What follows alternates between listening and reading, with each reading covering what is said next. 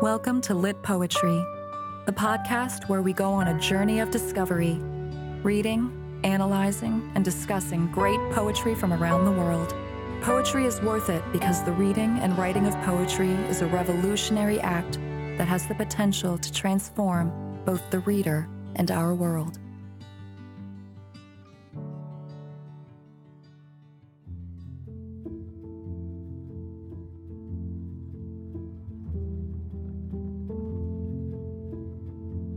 Welcome to the Season 2 finale of the Lit Poetry Podcast.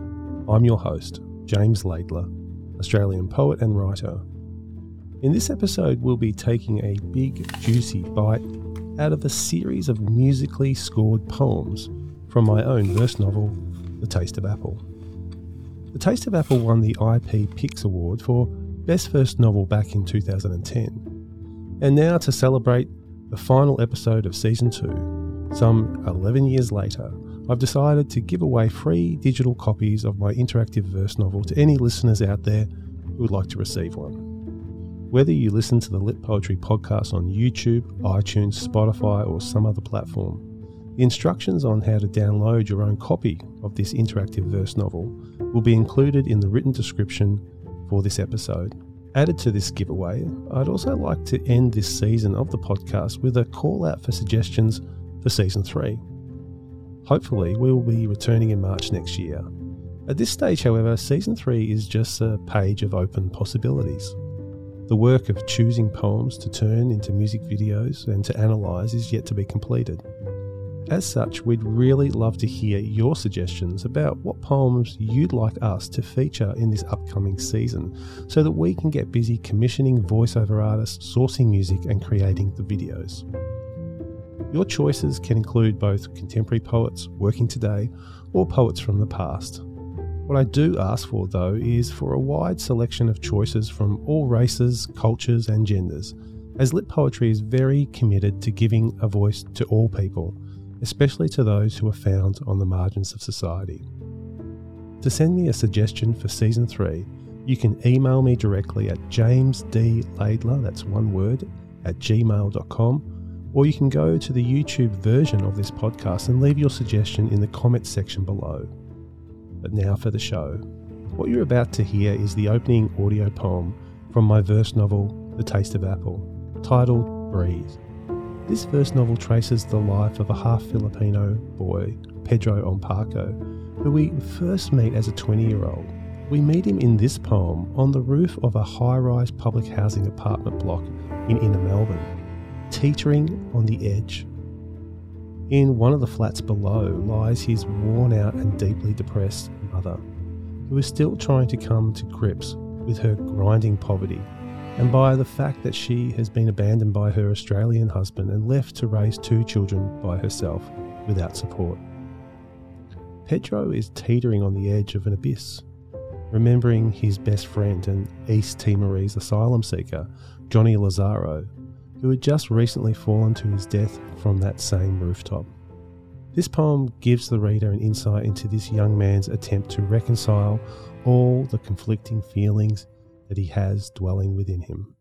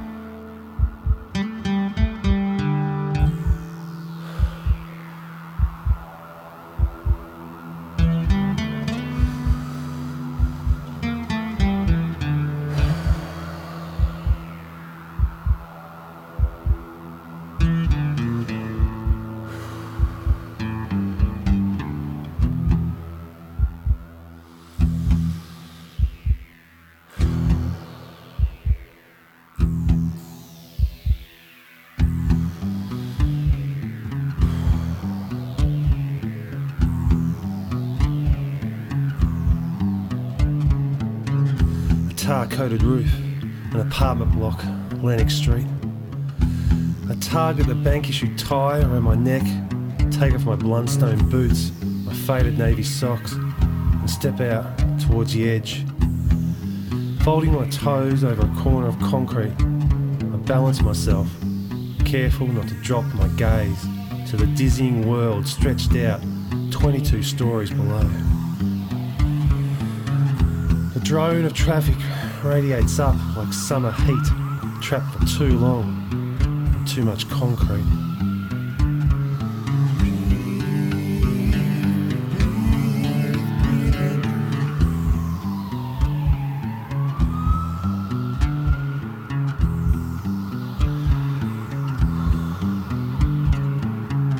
Far below, a river of headlights flickers and flows under the old railway bridge and along the tapestry of Richmond streets.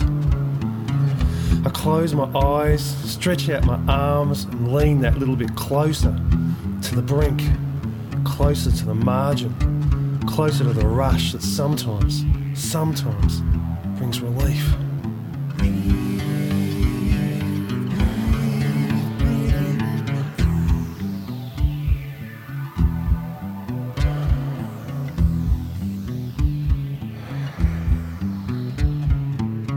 My eyes reopen to a smoggy night sky and a symphony of lights plays for me my own private song, and I listen. I listen as the week's memories and nameless faces through the plastic, syrupy window of Taller 6 slowly fade away.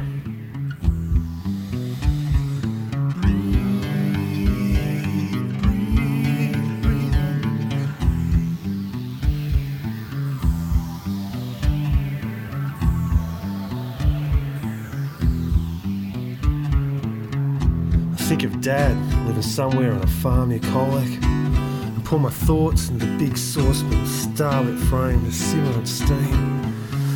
Then to the east, behind a wispy cloud, 5 stars appear in perfect formation. I take my heart, filled with the image of my mum, collapsed on our brown vinyl couch, 8 floors below, next to her overflowing ashtray. Nail it to the Southern Cross.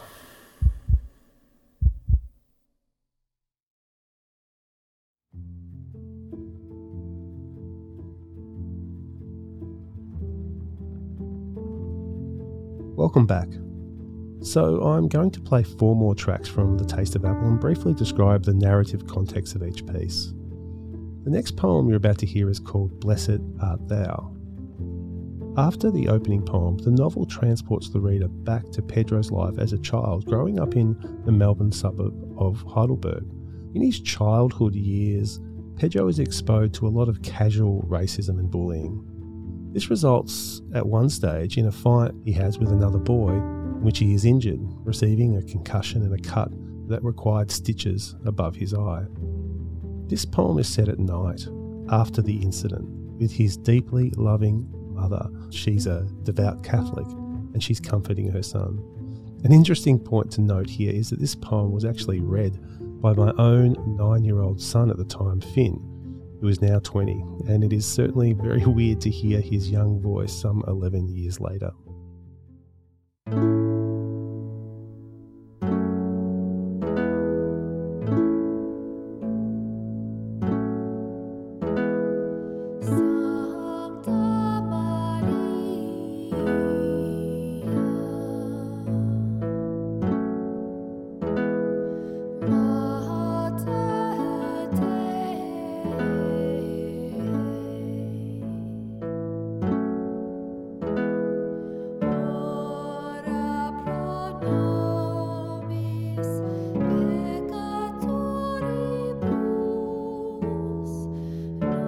Steady, sturdy, soft, straight hands. Mum lights a candle in my darkened room and places it under the icon of St. Peter on my desk. Shuffling over to my bedside, she falls, feather light to her knees. The smell of flower and jasmine wafts through the window, lifting me to a better place. She dabs at the blood-clogged stitches above my right eye with a warm, wet cloth.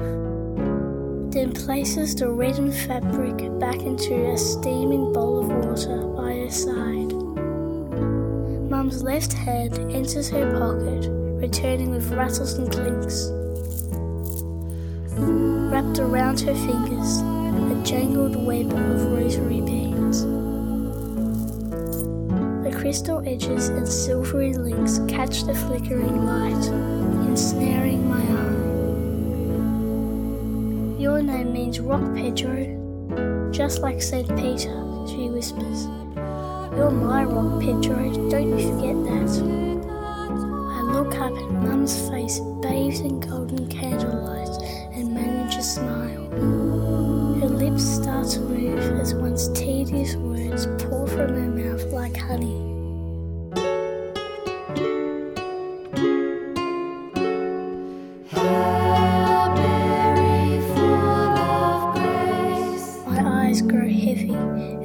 Sinks deeper into the pillow. Blessed is the fruit of thy womb. Under my Juna, I turn on my side and curl up tight. Pray for sinners now. A wet, warm cloth strokes the side of my face, wiping away my troubles. Sleep swallows up the night.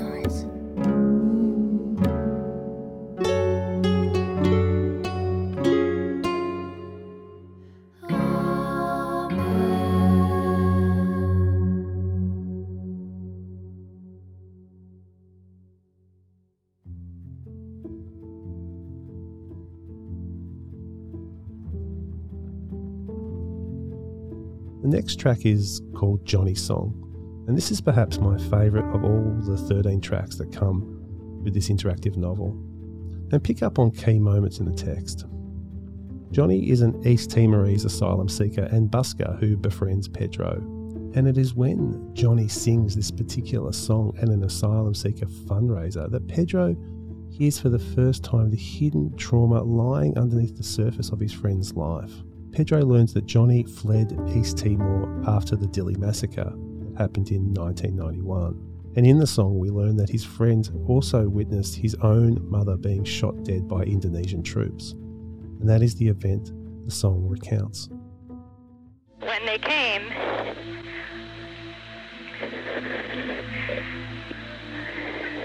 they opened fire on the people. Well, we pride ourselves, and I think properly so, in standing up for human rights. Military assistance programs expose the trainees to democratic ideas and humanitarian standards. I'm very concerned about what's happened in East Timor. We have ignored it so far. Morning hangs like a veil. Our broken dreams fill these graves. Our prayers scratch holes in the sky. We came here to mourn, not to die. Reach for your hand as we walk. Your skin is so tense, but so warm. Soldiers stand around with their guns. They're drowning in screams as we run. And I watch you fall, lifeless bird from the sky. You slip through my fingers, no kiss, no goodbye. So I lay down my arms around you, and the shots fire while I cry for you. For you. I lost one sister and two brothers. It was 10 days before I was to give birth. The army was shooting people, and they would die at our feet, but you couldn't stop to help them. I know families that were totally wiped out. Two American newsmen badly beaten, Mr. Alan Laird and Miss Amy Goodman. The Indonesian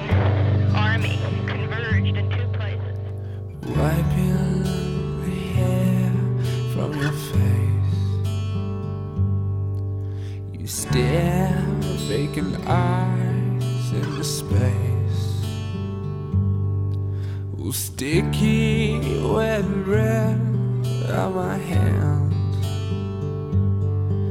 Your body lies limp in my arms. And I watch you fall, lifeless bird from the sky. You slip through my fingers, no kiss, no goodbye. So I lay down my arms around you, and the shots follow. I cry for you. I miss you.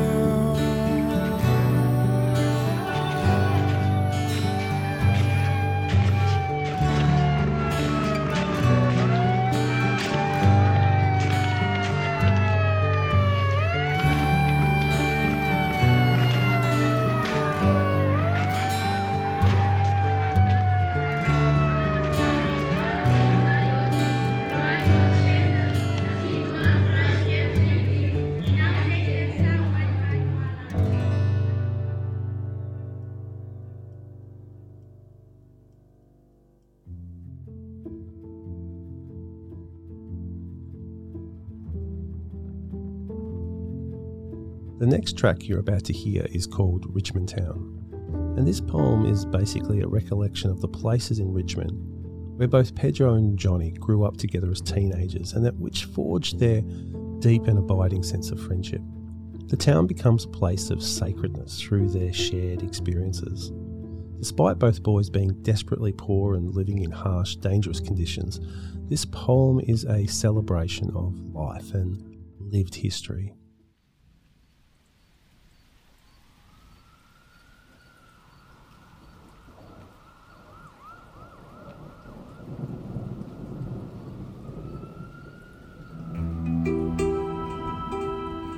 Let the rain kiss the old tannery sheds, decades worn but standing on Flockhart Street, where forklifts scurry like ants, moving pallets blue painted onto trucks.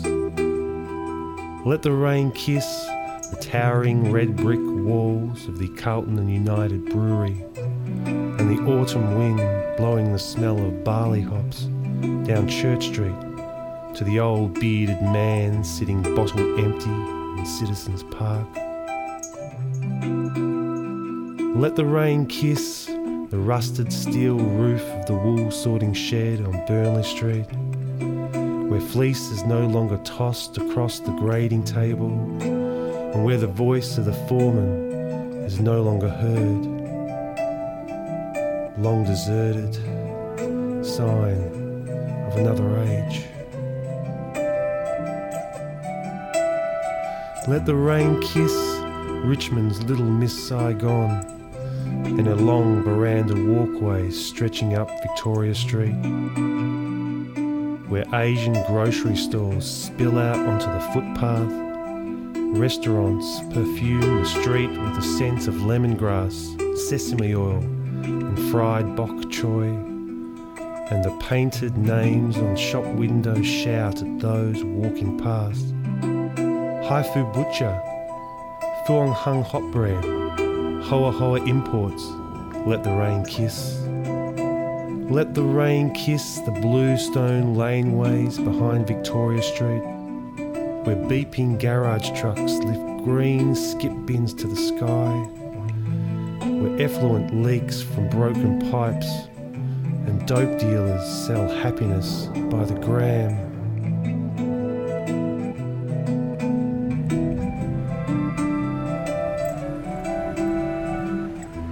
Let the rain kiss the council workers, stop sign leaning on Punt Road, gridlocking traffic, and the concert posters hastily slapped to cold stone walls. Let the rain kiss the little plastic intercom, never lonely for conversation, at the Needle Exchange office on Lennox Street, where junkies collect their cotton, syringes and spoons.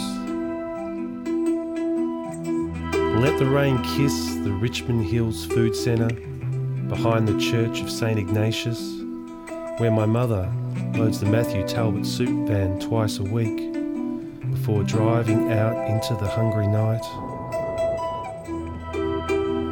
Let the rain kiss the boom gates, editing people in and out of Channel 9 studios on Bendigo Street. Yes, let the rain kiss this place where stars rise and fall, and where our thinking is digitally remastered behind closed doors.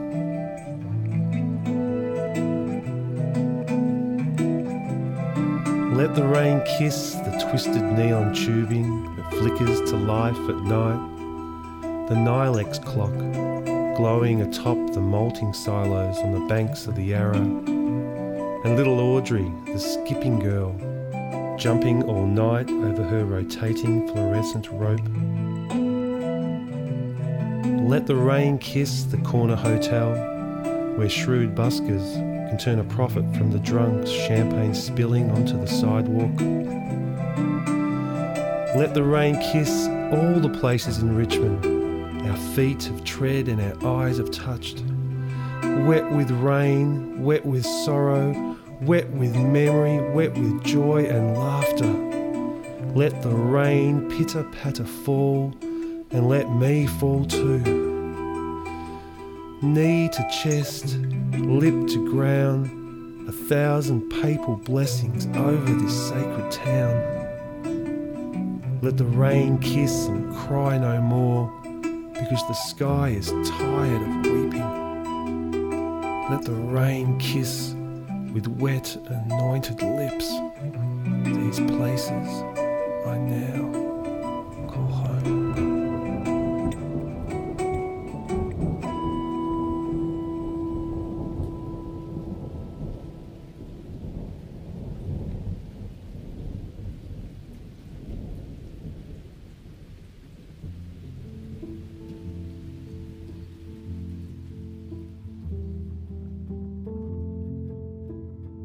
And finally, the last poem I want to share here is called In the Garden. In the novel, both boys start working in a community garden located at the base of the commissioned building for public housing that they live in. In this rough neighbourhood, the garden becomes a place of hope and healing. It's a little universe where people from many cultures, ages and walks of life find connections. The poem itself is based on my own time spent going to Melbourne as part of my research for writing this novel, and hanging out at some of these community gardens and commissioned buildings.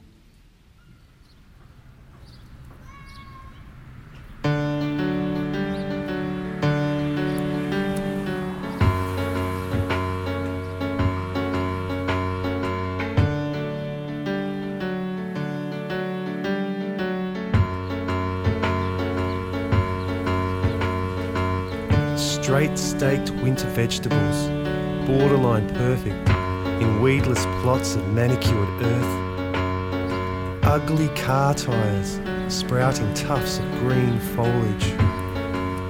Caged garden beds, warning intruders to stay out. A dish rack gate, swaying in the morning breeze.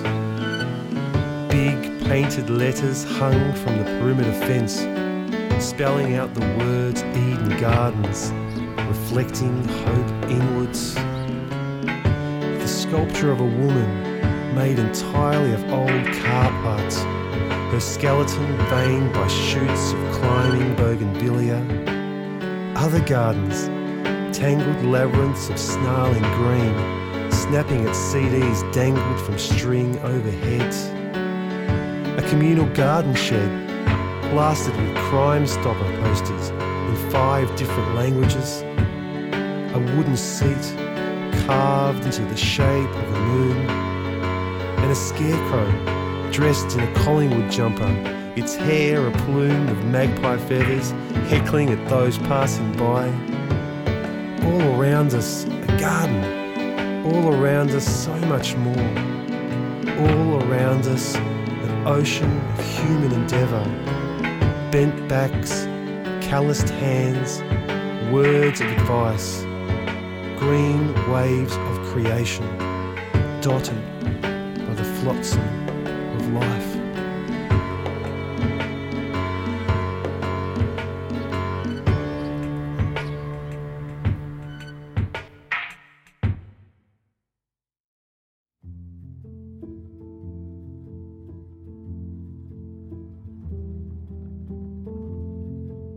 So I hope you've enjoyed this little foray into the world of the Taste of Apple. But for now, it's time for me to wrap up Season 2 and say goodbye. Of course, if you want to access further resources on poetry or support our work, you can visit our website at www.litpoetry.com or simply subscribe to our podcast.